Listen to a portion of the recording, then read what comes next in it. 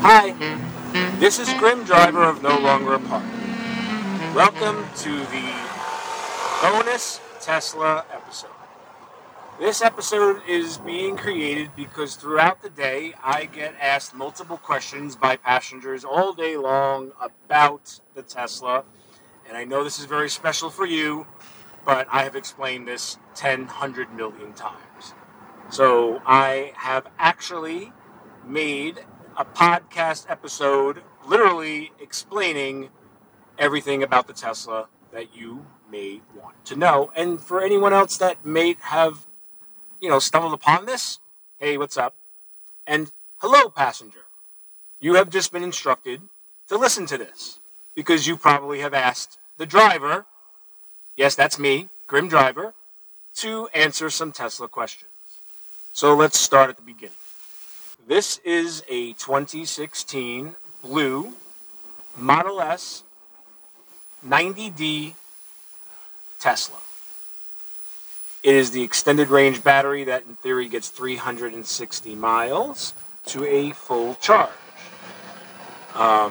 It is a piano black interior, which means it's like glossy black leather. It's not really that glossy, but it's glossy compared to the matte of the piano black. It's what exactly I wanted, and I searched for this one, and it is the last model year that comes with a sunroof. I bought it in 2018 at half price because I knew an opportunity was coming because of the way the company was acting with it owning its own inventory. Too many cars coming back off lease. The Model 3 finally being released, so people weren't scooping up now cheaper S's that were slightly used.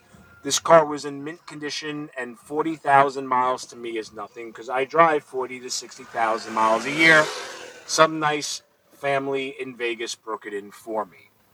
It is wrapped satin matte black only because when I had purchased the car in order to be uber black, you just had to have a black interior. In New York City, they changed the rule that, seriously, when I ordered the damn car and had it delivered and I had it in my hands and I was registering with Uber and Lyft, that it had to be black on the exterior and black on the interior. I just spent a shitload of money. I couldn't return it. And the black models were going for more because I knew that people that drove like me for work were going to be scooping it up. And I really liked the blue. But next year it's going back to blue because the wrap is deteriorated over 4 years now, and I think it looks kind of ratty. But everybody else thinks it looks amazing. But it's time to go. I see all the scratches. So next year the car will get a slight refresh. It has 180,000 miles at this time. I drive 200 to 400 miles a day. Yes, because of the amount that I drive, I sometimes need to charge 1, 2, 3 times a day. I generally, out of the 360 miles of range, because I drive generally in the city, mixed highway, New York City shit, I generally get a solid 260 to 300 miles driving that type of route. If it's the summer and I am driving all straight highways above 70 miles an hour, now this Type S definitely comes alive and is happy to drive at 90, but that's not always possible. 70 is the closest next thing, but really it's an amazing car at that speed. But driving like that, I could push 400 miles on that same charge. In the winter, it is a different story. Now, the whole bottom of the car is a battery. So I'm driving all day continuously. This past year, I had an inside garage, so it didn't make a difference because the battery was not working as hard to continuously maintain its charge by not freezing. The batteries have its own ecosystem, so it uses a lot of power to maintain that ecosystem in the car. Now, it's not about the heat that I need for myself or the heated seats or any of the little bullshit I got going on. Even the podcast, none of that stuff really takes any power from it. In the winter, I could have half the range, and as it gets colder, 50 degrees, it's fine. 40, it's a little different. 30, 20, 10, below zero, it's sucking the heat off the car. I'm driving continuously. So the car works very hard to protect the batteries. But that's the job, that's the gig. You might not experience such a drop, and I know that I continuously get cold weather updates to the software, and the car has significantly improved over the 4 years, but I've also gotten better at driving it. If you bash the pedal and use battery, you will not get as much range. If you learn how to balance between using the reductive braking, which recharges the battery, so every time you're moving forward and you remove your foot from the gas pedal, the car starts to slow, and all that kinetic energy is taken into the motors, which are now generators, and being pushed back into the battery. So that's kind of the reason they tell you not to fully charge the battery each time. If you fully charge the battery each time, in whatever the situation is, home, whatever, superchargers, you're not allowing the car to reclaim any of that kinetic energy. Because the battery is too full, there's nowhere to put it up. There's nowhere to put it. You fill the glass up. You go 7/8, 3/4, you're actually getting more use out of the power that you've put into the car because you're going to extend your range. Now, to prove how much I don't use the brakes, at 150,000 miles, I insisted Tesla replace the front brake pads because they were still the original factory ones, and I knew they would soon need to be changed, and I had a city inspection coming up on the car, and my regular mechanic thought they were just almost at the line where they might be a problem to pass. Now, I seriously think I could have gotten another 20,000 miles out of it. It wasn't worth me putting the car down again to do it. So the front brakes were changed at 150,000 miles, the original factory ones. And the rear brakes at 180 are still the original factory brakes. That's insane. I probably will change them next year if I need them or not, because I like my brakes to work really well. And I drive for a living, and it makes no sense to wait forever to the last minute. Because what am I like, it's going to last another 180,000 miles. I don't think I'm going to have the car another 180,000 miles. So changing the brakes once in something that's probably going to be a 360,000 mile life, or I'm sorry, that's 300,000 mile life. I mean, next year I'm going to be at 220, 240, maybe. The year after, 280. I mean, 300,000 miles for me driving this car is not crazy. I've decided to keep it long enough so that maybe I could get the Cybertruck, or see what the driving as a living situation is at the moment. I don't think it's a good time to spend $100,000 on a car right now for me. And this car is still really not having any problems. Things wear out. People ask me, like, do things break? I'm a taxi driver. Things break.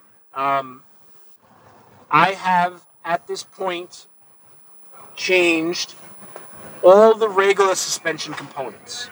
Not the suspension brain, because this is a smart suspension. Not the air compressor. Not the shocks, we'll call them. All that's original, but like the tie rods, the control arms, like normal wear and tear items, I've changed them all. And I know I have to change. I'm waiting right now, actually, as I'm recording this, for some pieces for the front again. They've been ordered. They've worn out.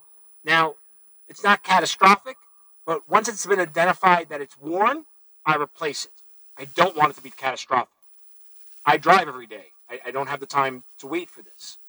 Now, you got to realize each year, based if you drive on 10,000 miles a year, I drive 6 years. So this car is much older than its actual age. So if you have this car, you're probably never going to have to do anything unless you break something. Now, a problem that I know that Tesla has is that people don't believe that anything should ever break. Well, you hit a big enough pothole, you're going to break some shit. You drive the car, you're going to break some shit. So Tesla likes when I come in, and I don't blame them that I bent a tie rod. I'm being careful, but, shit breaks. There was a recall on the master control unit. They replaced it. What happened was it was a known problem, and there was a chip that was supposed to collect data to send back to Tesla, and they never collect the data. And it just rewrites itself to death and then corrupts the board. And that was replaced. And for a couple $100 more, I had them upgrade the computer.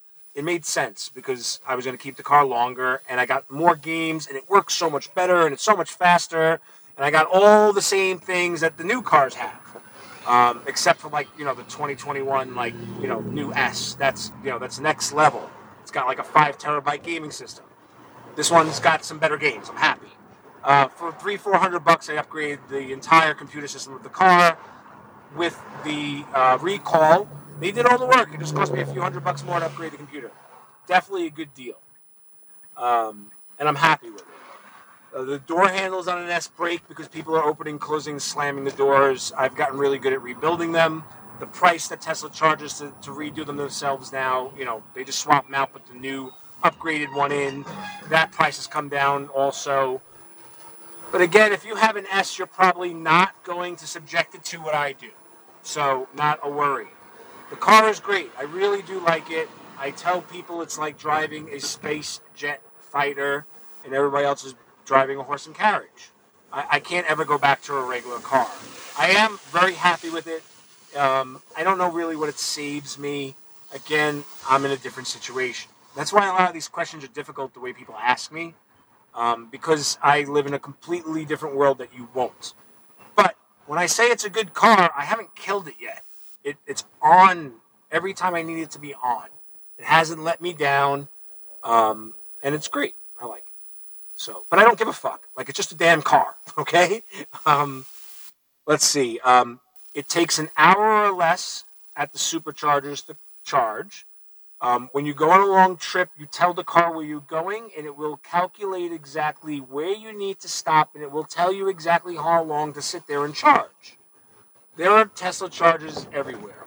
I am stuck with Tesla for the foreseeable future because they have the largest charging network that works all the time. A Tesla can charge at anybody's charging station.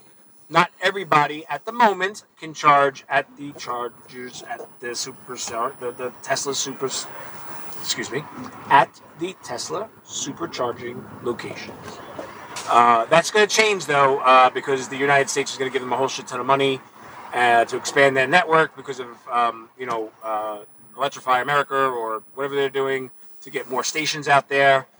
So I know in the near future they're going to be opening it up to other cars. But I've had a glimpse at the price might be double to charge for a non-Tesla car. And right now, the pricing in New York City has doubled unless you charge before noon. Like surge pricing for, so nobody's using the electric and charging the electric car when everybody else is using their air conditioner. I really hope that's going to end in the winter because otherwise it's really going to affect me because I need to charge twice a day. Because in the Tesla, to supercharge, the battery should be a certain temperature, and if it's not, it charges slower. So once you have this car, you get used to it. The car is aware of where it is at the moment. It is aware of where all the superchargers are. It'll navigate for you. In any weather, even if you know where your supercharger that you go to is, have the car direct you to it, like map it to it, because if it feels the battery needs to be preheated to charge at the fastest speed, it will start doing it on the way. You absolutely... Sorry, train went by. You absolutely have to do it during the winter. Every time you go supercharge, have the car map you there. And make sure you do it like 15, 20 minutes ahead of time. And that's also something you need to be aware of. In the winter, I consider my Type S to be empty at 40 miles at about 20 degrees. If it's 60 miles to me is zero. I better have a plan. I better be heading to a supercharger because 60 miles will become 40 miles, will become 20 miles rapidly because it's not fully charged. It's trying to maintain its temperature. And generally people, the problem with EVs is that like you won't die in the middle of nowhere. Your battery will die like almost at the supercharger. Don't take the risk. And the car is going to be warning you at about 40 miles, hey, you better think about charging. You better not park this because it might be dead when you come back. So that's really the big piece of advice. If you live in a warm climate, you're going to love this fucking car and have no issues. If you're in a mixed climate, it's mixed reviews. If you're in a cold climate, this car should be indoors with a charger. So you leave every day with a warm battery. It's preconditioned. Precondition your battery in the morning before you leave because the car won't have as much braking power because the battery is cold and the the reductive braking won't work as effectively because again the batteries aren't receiving the power the right way. So the brakes are on standing, but you're used to braking already by just taking your foot off the gas. So it freaks you out a little bit because you're cannonballing because the car's not just slowing. I've found that the creep mode, which makes the car respond like a regular car, like if you're not holding the brake, it will drive away, like slowly. Now, that's like how a regular car is because you're in gear. I don't ever keep it on that. I find that it is it eats a lot of battery because it's constantly powering the motors. I keep mine in standard, which on my model is the fastest. If you have Ludicrous, you have Ludicrous. If you have Plaid, you have Plaid. This is the fastest that I have in mine. 3.7 seconds right now is fast enough. But in saying that now, I want a faster one because I'm so used to it. It's so normal. And it's a matter of a little bit of control because if you hit the gas, you will smash into somebody in front of you. There's never a question if you can accelerate in a short distance or any distance fast enough to merge in or any of that. You have to make sure you have enough room ahead of you because that's how fast this is. You can be going like 90 and you smash it again and you're fucking flying. There's no lag. It's all instant. The best way to own this car is to have a home to charge it at. It'll be significantly less. With the superchargers in the city, if you play the game and you have the rewards through Con Ed, that's our utility here, then you get some kickback. And if you charge at the right hours, you can do pretty well. But it's a bit of a bear. Today, like I tell people, today is the worst it will ever be going forward in time to charge. So it's always going to get better. So I hope I've answered some questions that you might have asked the driver. I hope this has been informative. And as I go along, I will add more questions, I believe, maybe as bonuses or something as I get asked odd questions. But my favorite is once a lady asked me if have I ever charged the car? Ma'am, no. I've had this car for 3.5 years. I have never charged the car once. So the lady says, is it solar? I'm like, no, miss. It's not solar because it can't really charge enough. This doesn't have any solar panels. I don't really know what happens. Every day it empties. Every day I get in it, it's full. It's magic. She's like, what do you think it could be? Well, I believe a unicorn comes and farts in the tank at least once a night. She believed me. She was totally bought on it. Unicorn farts. So that's why I'm making this so I'm not an asshole and just telling people random things. So I hope this has been informative and a bit of humor. And thank you for riding with Grim Driver. Thank you for listening to No Longer